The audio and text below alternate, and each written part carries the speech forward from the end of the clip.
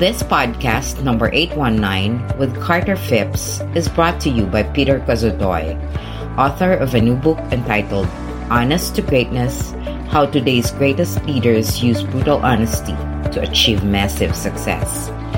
In this interview, Peter and Greg talk about hundreds of leaders of companies that are using strategic honesty to create organizations that are excelling in sales, attracting new talents, and building cultures that are rewarding and fulfilling to work for. If you want to learn what it takes to move your organization to becoming honest and working from a place of conscious capitalism, then you are going to want to listen to this interview. To learn more about this book, Peter's coaching, and to take the no-cost quiz to determine your honesty type, please visit his website at www.peterkozodoy.com. That's PeterKozodoy.com. Now, for our featured podcast, I hope you enjoyed this informative interview with Carter Phipps about the book Conscious Leadership. Welcome back to Inside Personal Growth. This is Greg Voisin, the host of Inside Personal Growth. And joining us from Denver, Colorado today is Carter Phipps. And Carter he was on the show before, but he has a new book out, and it's called Conscious Leadership. And John Mackay, Steve McIntosh, and Carter all wrote this book. Many of my listeners are going to know that John Mackay is the founder of Whole Foods, now an Amazon company. So lots of changes. But I love it. Elevating humanity through business. Good day to you, Carter. How you doing? I'm doing well. Nice to be on the show. Well, it's a pleasure having you here, and it's a pleasure spending some time with you again. You're back. Your last book, Evolutionaries, was that's right. Yeah, really a great book as well. And I'm glad that you're continuing to author and stay out there. I know you got a lot of things going in your life. And next time, maybe not 6 years between books. It's going to be shorter time, so we'll see sooner. We'll see. You know, I think I have a good idea for a guest for your show. Actually, he's out of Salina, Kansas. It's the Green New Deal. I think you should interview him. All right. But I want to tell our listeners a bit about you because many of them aren't going to know. Carter Phipps is the author, speaker, thought leader who works at the intersection of business, personal development, and culture. His books include Conscious Leadership, which is the one we're going to be talking about today. Mm-hmm. He co-authored with John Mackay, Steve McIntosh. But Evolutionaries, we did back in 2012, which you just said. It's been quite a while. He hosts Thinking Ahead podcast. Love the name. That's a great name. And is co-founder and managing director of the Institute for Cultural Evolution, a social policy think tank. And as I said, he lives in Denver. Well, you know, this book is so needed in this time. And I'm going to tell my listeners, go out and get a copy, whether it's a Kindle version or it's a hardback version here. It's a great book. And it weaves in, I think, the thoughts of all of these great leaders, including Carter, John, Steve. Mm-hmm. But Carter, you know, you pose a question in the foreword of the book that asks the reader, and I think it's really an important one, how can they become a more effective leader and also be the best version of themselves? I think the key there is the best version of themselves. We've seen a lot of dubious leadership in this country, right, to say the least.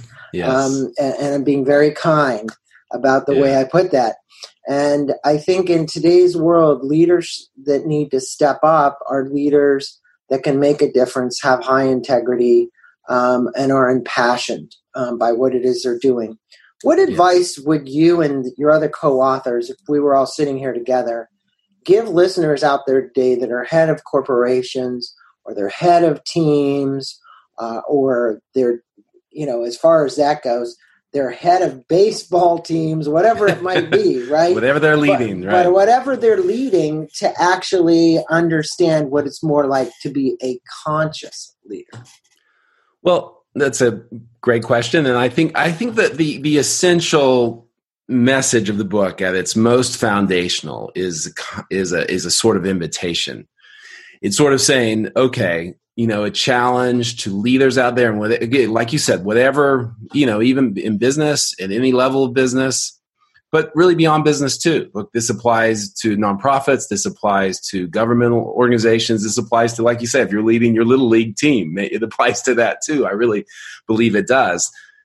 To start a journey, to go on the journey, and a journey of learning and growth and development, and to start to really consciously reflect on what it means to be the best version of yourself and to be a leader. And to start down that journey. So there are occasionally people who are going to be just they're born leaders, or naturally, they're genetically, whatever it is, there will be natural leaders. We open the book with a story about Abraham Lincoln. Lincoln may not have had to. I don't know what he was like personally, but he was obviously a natural leader, and was an extraordinary leader. But for the rest of us, we need to start on that journey of consciously considering how we can improve, how we can become the kind of leaders that we'd like to be, how we can become the best version of ourselves. And so the book is an invitation to step on that journey, and then we try to provide everything we can to help leaders along on that journey. Yeah, and how this is a question kind of off the bar, but leaders are posed and put in positions to make really important decisions. And they're trying to rely on their staff and team to pull those facts together. Yeah, sure. And then they're the ones that have to pull the trigger, on a decision. Yeah. What advice would you have for somebody is pulling a team together to get really good data so that the decisions they make are kind of the best that they can make? Well, that's a great question too. And there's a whole chapter actually on that, about how you interacting with a team. Always upgrade the team. And upgrading the team doesn't mean hiring and firing. Obviously, you want to get the best people you can around you, but it means how you interact with them, how you part of great leadership is not just being great oneself or making great decisions oneself. It's being able to interact with other people in ways that brings out the best in them. Because, you don't get very far in the business world, or really in almost any world, without realizing that you can only go so far yourself, right? I mean, you have to find a way to empower other people and also help them be creative, help them make great decisions, and also be able to create environments where people can thrive. If it's all about you, you're going to be limited. And yeah, there are occasional leaders like a Steve Jobs or Elon Musk or something that have extraordinary visions, and they're just powerful personalities, and they're just going to nothing's going to stop them. But for the rest of us to create great organizations, we need more than our own vision. We need other people to contribute. So we have to find ways to empower people around us. I mean, that's just such a critical aspect of leadership. Yeah, it's, I'm trying to remember the name of the book, but, we are really the collective consciousness of the whole mass of people that are around us. And so that collective imagination, that collective consciousness is really what evolves into what that company becomes, or and how far it goes. Exactly. And it is, again, you're talking about a conscious leader. I'm talking about the collective consciousness of all the people inside the organization that make up the leadership. So it's not just one person at the top. Exactly. It's everybody. Now, John tells a great story about his journey with Whole Foods, one where he was asked to step up and become a conscious leader. This was by some people on the board, actually. Can you relay this little story on what was being required of him to evolve into this conscious leader at that time? Because it's a good story, because it's a true story about somebody who was actually involved in the writing of this book. Sure, right? And this is a story that happened at Whole Foods, and I don't think it's been told publicly before. But probably not, because it's the first time I heard it. Yeah, right, exactly. And he was, so this is in the .com era, when he had sort of left the company. He had temporarily stepped aside as CEO to start this sort of .com Whole People. It was going to be called Startup, that was going to expand Whole Foods empire in some way into other areas. And it was in the dot-com era, and everyone was excited about those things. So it was going to wholepeople.com, and he was going to, he was sort of, John's a very creative innovator type of person, and he was excited about this new venture. And so he let someone else, he sort of stepped aside, and someone else was running the day-to-day Whole Foods at that time. And this venture, when that was the end of the dot-com era, when everything sort of crashed eventually, and so the venture was troubled, and it didn't really get off the ground, and that's a story in and of itself. But so he went back, and by this time, the person who had replaced him, or who had stepped in to fill his shoes at Whole Foods, wanted to run Whole Foods, wanted to force him out. And so he had to reflect, and they had, the book takes you through the story of what happened, and the board ultimately had to decide who was going to take the company forward. But for John, I think it was a moment to reflect on why that had happened and on his own responsibility as a leader. He loved the company. He wanted to lead the company. Ultimately, the board chose him to lead the company, but he felt like it was also revealing that in some way he had to take more responsibility for his own leadership journey. And part of the reason he got in that position is he wanted to just play to his strengths, and he wasn't taking enough responsibility for the company as a whole. And so going forward, he felt like he had to rethink his whole team around him. He had to rethink how he interacted with his team. He had to rethink his own level of responsibility and integrity with the company. So he feels like in some ways his conscious leadership journey began then. And over the next 10 years, Whole Foods went from being like $1 billion company to, I think, a $15 billion company. And it was the team he put around him then that really led the way. And so it's an extraordinary story, because in some ways Whole Foods has already been very successful. But in order to take that next step, in order to go from a successful startup company that had some, had grown to $1 billion in sales, but to go to really being a public, large, nationally important company in the way Whole Foods became, it required him to take that journey of conscious leadership. Well, I think it's very reflective of people that attempt to grow companies or grow separate divisions.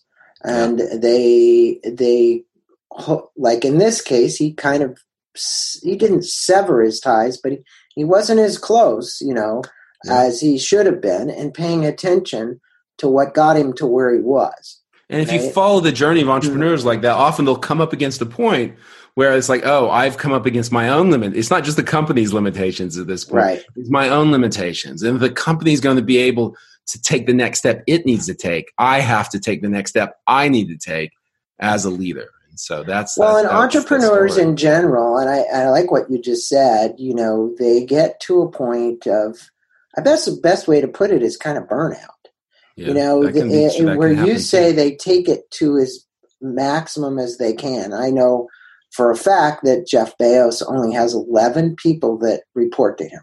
Mm-hmm. 11. Mm-hmm. So when you look at how big Amazon is, and you think about the small team of 11 people that are reporting to him, and they all have, I think, about a half an hour a day to tell him what's going on, and he's either going to comment or not comment, or he's just going to say, great job, whatever it is. But my point is, that's there. Now, you and Steve are the founders of a nonprofit Institute for Cultural Evolution, and I mentioned that at the beginning. I wanted you to tell the listeners about the vision and purpose and why you founded this nonprofit. And obviously, there's a link to this book as well in between the Nonprofit Institute. So tell us a little bit more, and where would they go to find out more information about it? Well, they can go to culturalevolution.org, and it's the Institute for Cultural Evolution. And Steve and I, we met in the mid-2000s. I was working on a magazine, and I ended up interviewing him when he wrote his first book.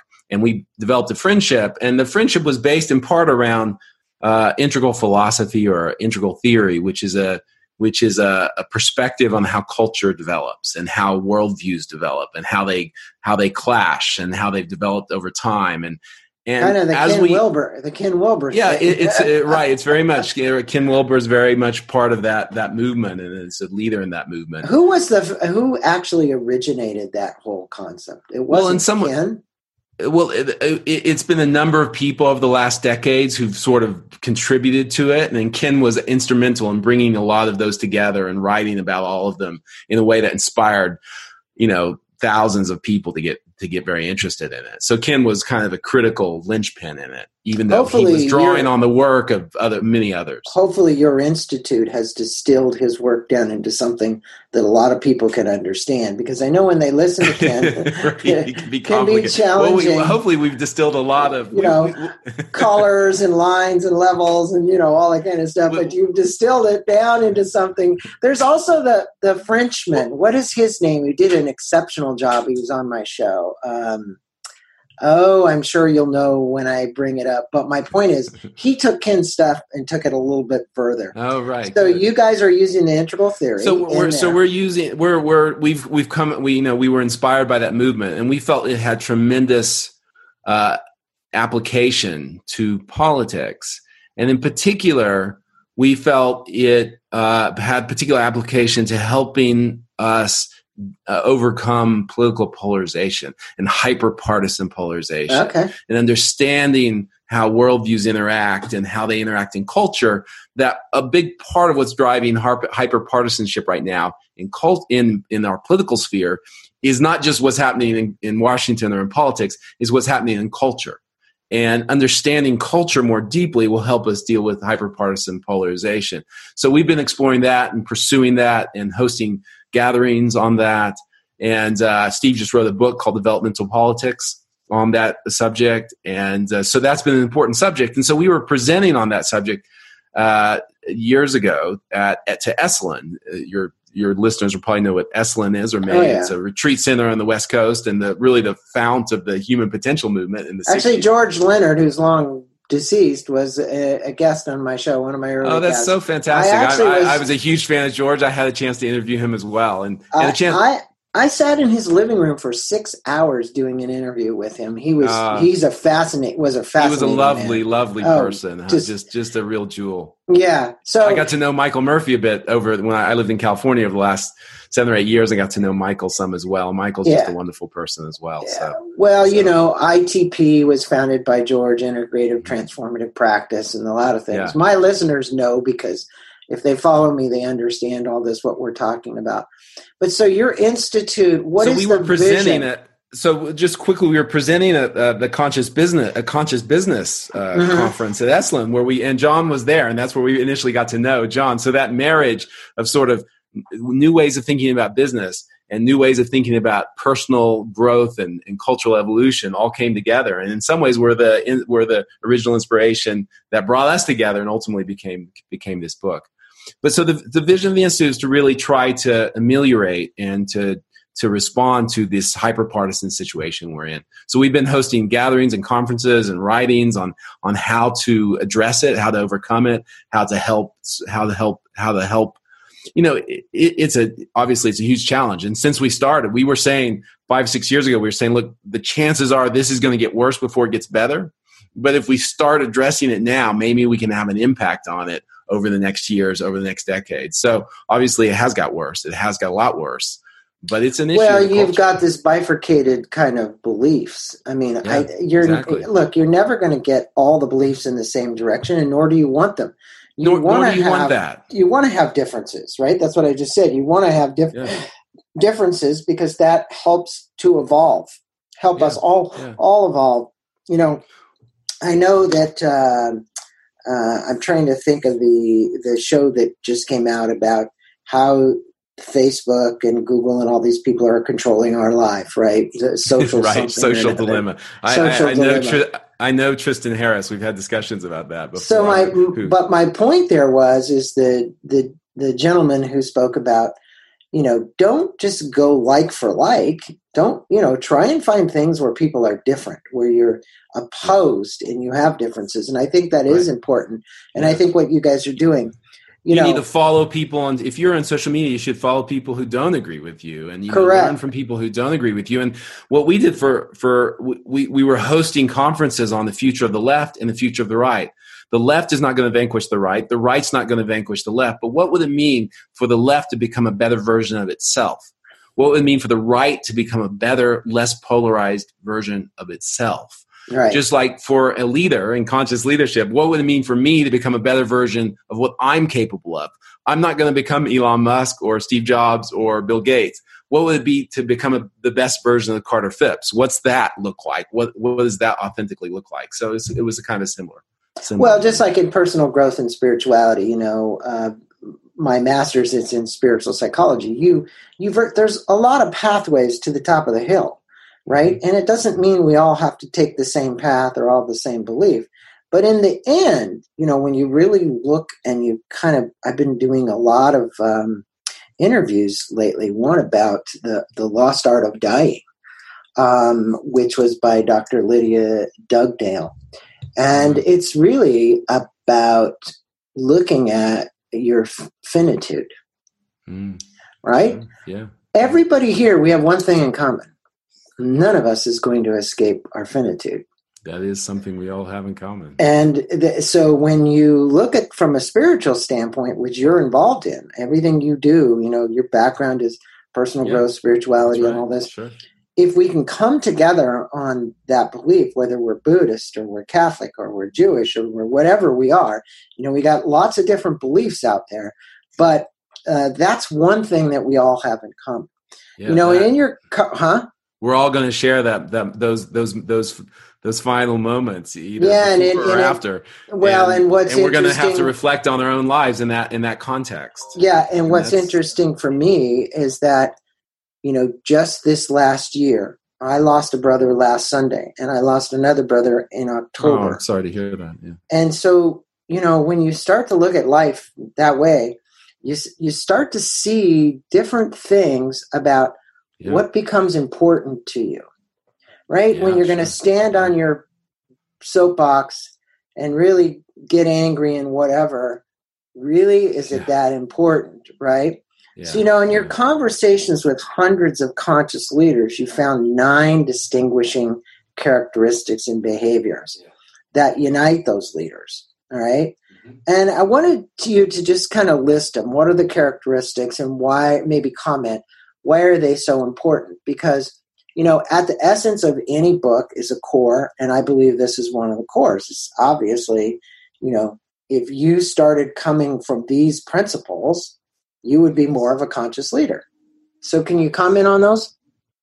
Yeah. So, we spent a long time thinking about and interviewing people and reflecting on the leaders we knew and what they said. And in the end, we distilled all of that wisdom, our own wisdom, their wisdom, down to these nine essential principles. You can call them principles or tenets, and we grouped them in 3 different ways, and they form the backbone of the book. They form the chapters in the book. The book is 9 chapters, and there's 3 chapters on what we call vision, kind of high-level vision and virtue as a leader. Then there's 3 chapters on mindset, what we call mindset and strategy of a leader, the way you kind of approach the framework for how you approach your own leadership. And then the last is people and culture, which is how you approach your own development and how you approach the development of those around you. And so those 3 sections are the sort of form the outline of the book and the kind of backbone of it. So, I can go through all 9 if you want, but those are the kind of basics. Well, I think those are the essence, and I think for our readers, obviously, then go to your website, which we're going to put a link to the website. You can go to the Institute's website, and you're going to be able to get all these as well. So, at the core and the essence, he's broken down to 3, of which there's 3 inside each of those 3. Exactly. There's 3 and 3, and it's fractal. Exactly. Now, you mentioned that for every company's purpose statement that adorns the lobby wall, because I see this a lot. Yeah, you see that a lot, right? There is at once an individual nurturing inner visions, like you said, Steve Jobs or Bill Gates or whoever, and fumbling around with novel ideas and approaches. Now, you cite Yvon from Patagonia. I always love that one because obviously it's a very purpose-driven company. They're trying to be environmentally sound. They've got great clothing. What advice do you have for a leader seeking to find their purpose in life and the bigger purpose about maybe what the union of the collective body of the people that are inside their company can do and the impact they can have. Like Tom's shoes, that's a great example. Buy one, Yeah. give one away. I mean, Sure. but there's so many companies Tom, that I got a chance to. Yeah, there's so many companies, Carter, that aren't doing that. That isn't, they're not a B Corp. Okay, they're just a corporation. Yeah. There's probably way more many just corporations that are going after profit than there are that. I came up with a little statement here that I'll leave with you, but I want you to comment on this as what advice you have. Is if we're going to vote, and here's a political commentary today, vote with your conscience, not your capital. Okay? Because most people are attempting to protect capital. They're attempting to protect what they have in their pocketbook. Right. And the reality is this election shouldn't be about that. It should be about what is in your conscience. Well, I hope it is. I hope people vote with their conscience. I think, when people go into that booth, I hope they're thinking about more than their pocketbook, even though that's not unimportant, Also, it is important. I get it. But, the question becomes if you're at a tipping point in this world, global warming, all the things we're dealing with, right? Just everything that we're dealing with. Yes, your pocket. Yes, you have to have your retirement plan. I get it. You got to go on. But the purpose is really the bigger driving factor.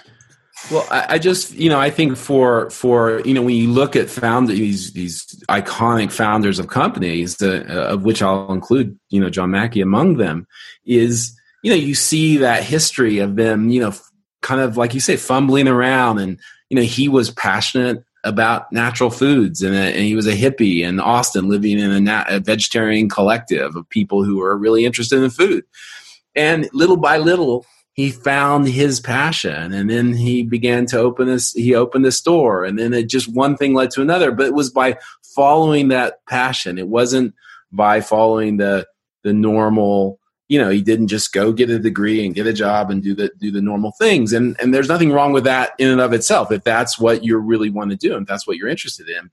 But he followed an unconventional path, but he followed a path that was filled with his own interest, and pursuing his own interest, and pursuing the purpose he saw in that interest. And ultimately that became not only his purpose, but the purpose of a whole company, and filled with this higher purpose of natural foods and organic foods and health and well-being.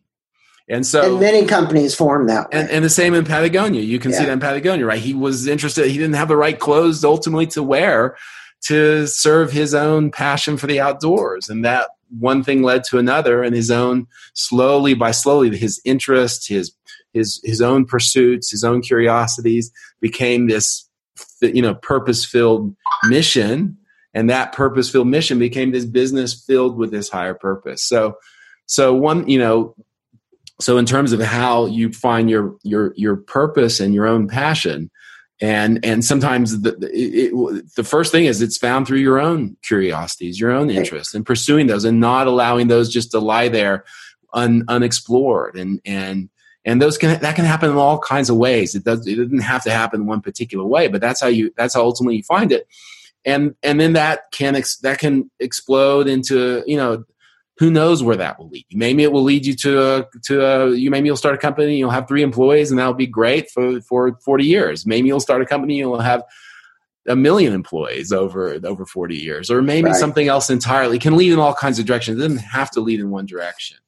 But in those passions and pursuits are often where you find the seeds of a life of purpose. And I think that was the point of that. And I would go on to say also that even in companies that don't feel that they have any kind of higher purpose, in most companies, even if they're not aware of it, even if they're not actively pursuing it or fulfilling it or bringing it out, there's often a higher purpose embedded in what they do. They're providing a service often. And sometimes if they discover and look and see, there is a higher purpose embedded in the activity we do, then that higher purpose becomes more and more important in the company. So profit will still be important, but then purpose also becomes important. And when we have that balance, that when that polarity between purpose and profit is active, that's great. You have the profit, and that's so important in the company. You need that profit to grow and to fulfill the mission. Right. And you have purpose as well, and that's that beautiful balance. Well, and they do harmonize quite well together, usually all the time. Now, that leads me to this next question. In your section on the Conscious Leaders Toolkit, you speak about polarities. We were just talking about polarities of parties, such as the critical, positive polarity that relates to purpose is real and ideal. Can you explain the concept of these polarities real quick? I think because you use this in there, and it's an important point you're making in the book. Yeah. And I think you've discussed it a little bit about the Institute, but maybe give a little more clarity to the listeners about. Yeah, well, polarity. The idea of something called polarity management has become a kind of a popular management approach, but really goes deeper than that. It's a concept that applies to life itself in some sense, but the fundamental idea is there are certain types of polarities that are what we might call win-lose polarities or good-bad polarities, something like poverty and wealth. We want wealth, we don't want poverty. It's like good and evil. Those are something's good, something's not good. But then there are a lot of other polarities in the world where one is not good and one is not bad. They're positive. They're not positive negative. So an example of that is profit and purpose, or the one I like to use in the book, or often I wrote about in Evolutionaries, is it's a very powerful one. It's competition and cooperation. So you really need both. I often say what made the Beatles the best band, one of the best rock bands in history, is because they were cooperating at an extraordinarily high level, as any band has to do to be great. But they were also competing. John was competing with Paul, and they each wanted to outdo each other, and each wanted to write a better song, and they each wanted to, and so there was that tension of competition. And so if you just have cooperation in a business or in any kind of collective or anyone, then it can get a little stale, and you can lose some of that the spirit and innovative and creative spirit that competition also brings. So that balance of competition and cooperation is really important. Likewise, if you just have competition and a business or a group descends into some kind of dog-eat-dog kind of just competitive dynamic, and you're not cooperating, no organization, no business can succeed in that context, right? You need that balance of the fire of competition and the kind of the power of cooperation. You need both. And so polarities are recognizing you need both. Another polarity, a good one, is support and challenge, with your team members in a business. You need to support them. You need to also challenge them to rise up. If you only support them, or raising kids, you need to challenge them. You want them to become who they are. You want them to become the best of who they are. And but you do that through support and challenge. If it's all support or all challenge, things can go off the rails. So polarities are a very important idea for understanding how these how they function in a business. And we talk about the real, that's the real and ideal, or purpose and profit. So there's a number of different polarities we address in the book, and it's a critical idea. But I think even in an ecosystem, to get to this homeostasis, if you looked at it from a scientific viewpoint, even, it's like, hey, we're all trying to kind of reach this homeostasis. We know within inside of us, people talk about cancer. All the cancer researchers are trying to target the cell that's creating the problem, right?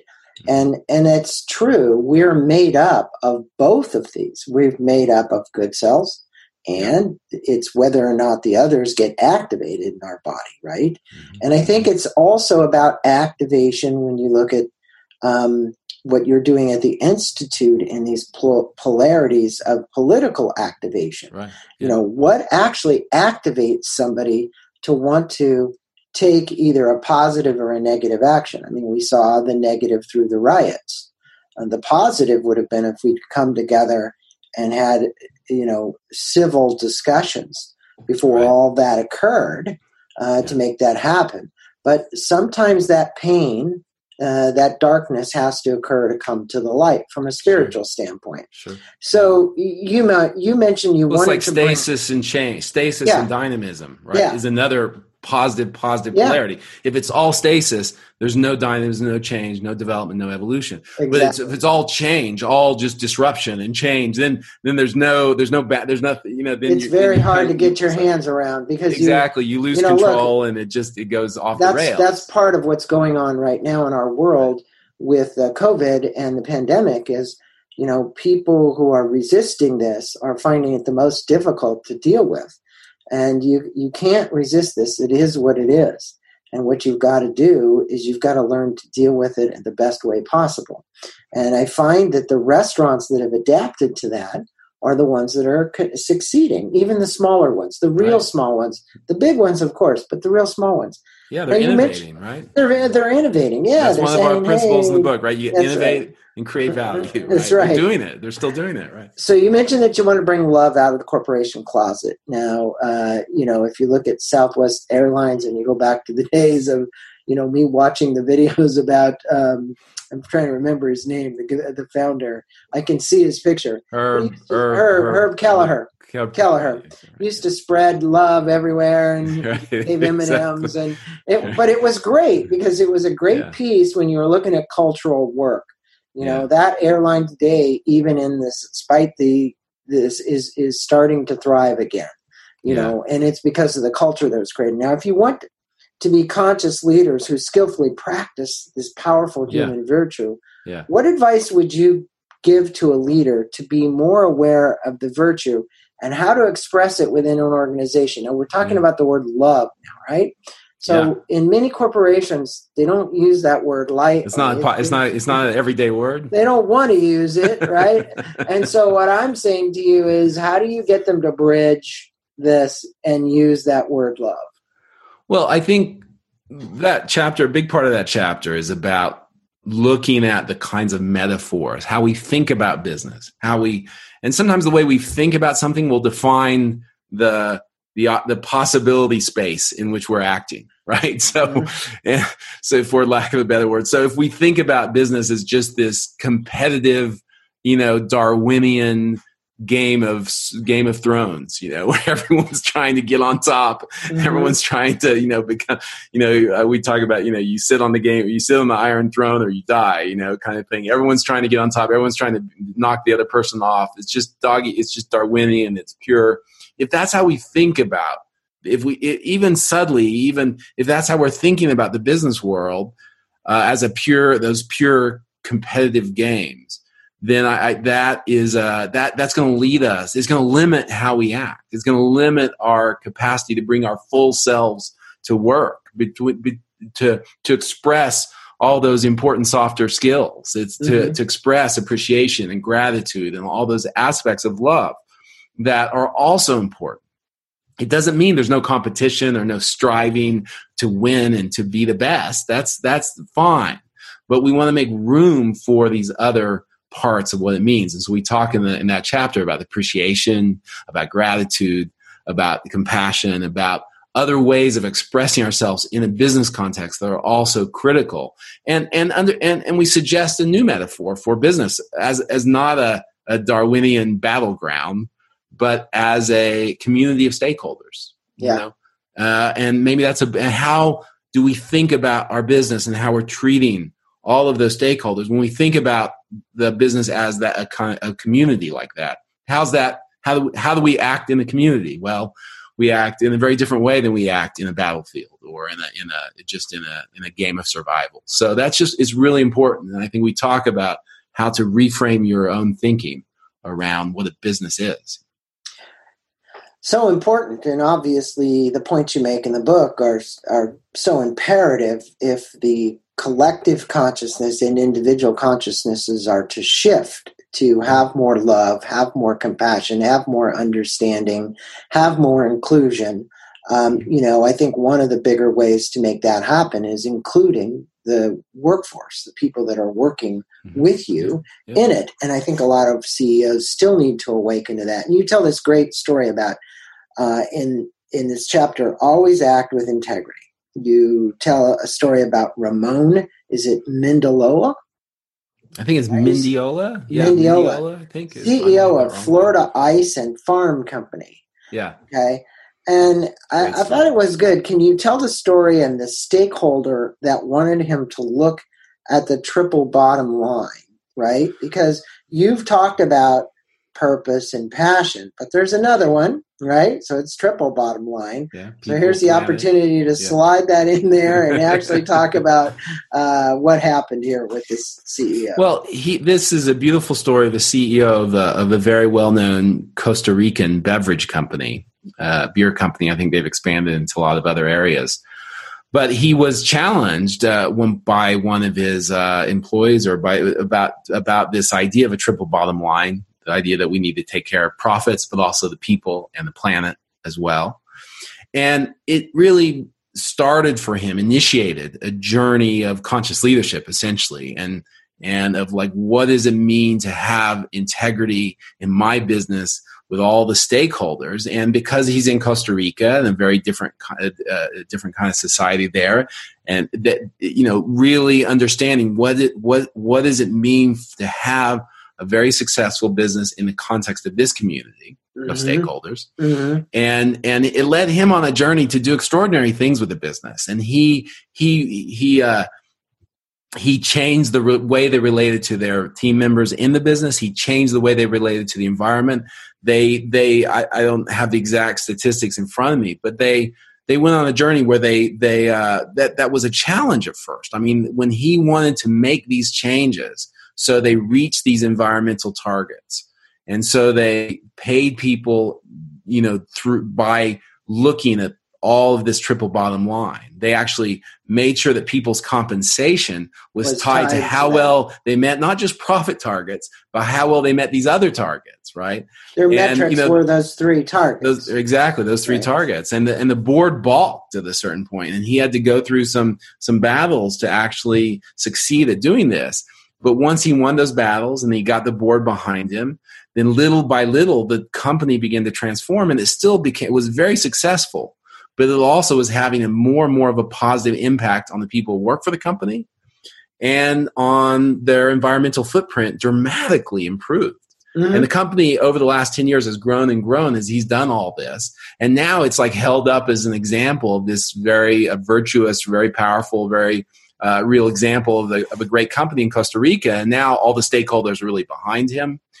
And they've continued to develop, and he continues to have integrity with all of the stakeholders that they have in that company.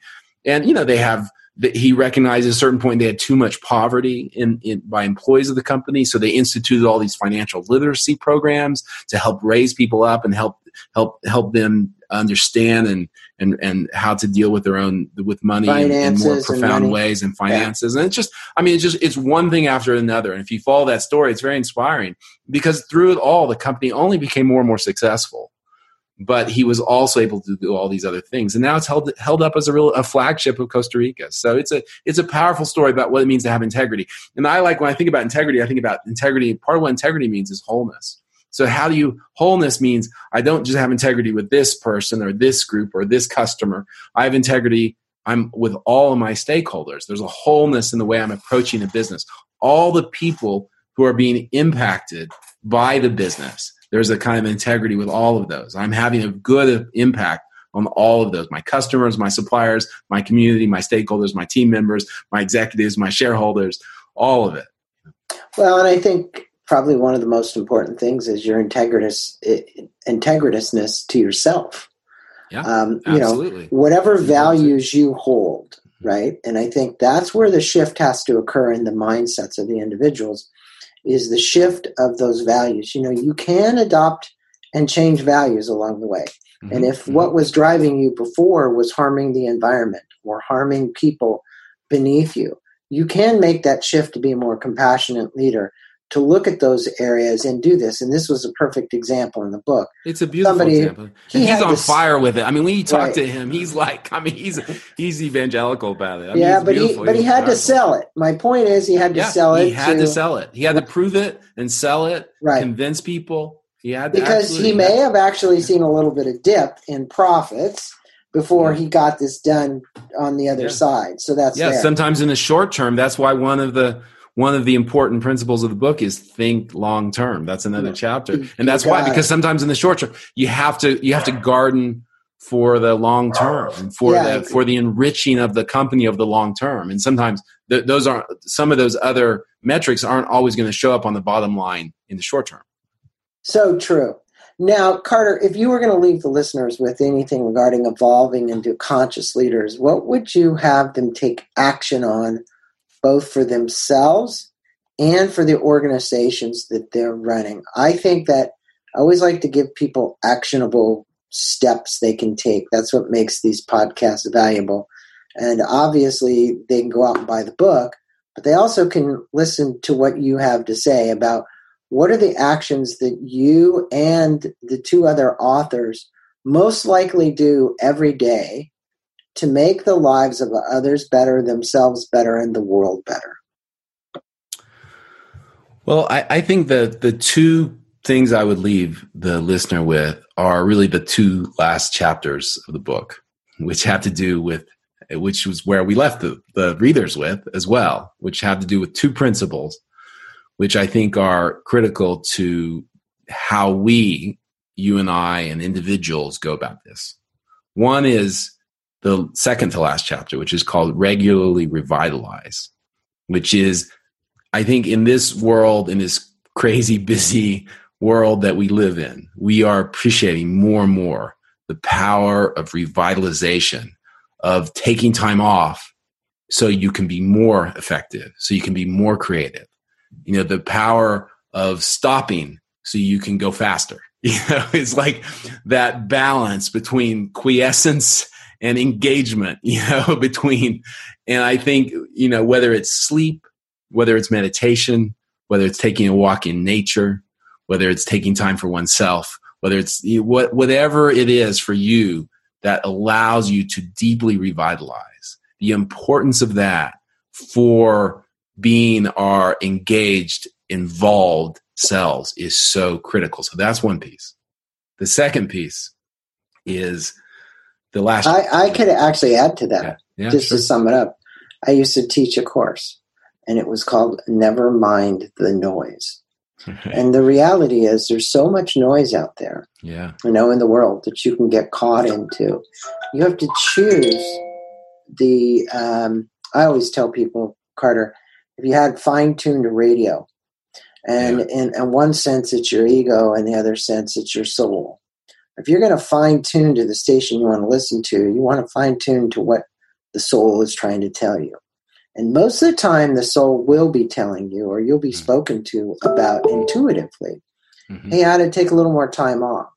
But the ego is going to always tell you, well, you're not enough. You need to turn it up, right? Yeah. And I think it is this symbiotic relationship between these two to say, hey, don't listen to all that noise all the time. Tone it down so you can be more effective and more focused. I've never seen a time in history where people are so scattered. They're just everywhere.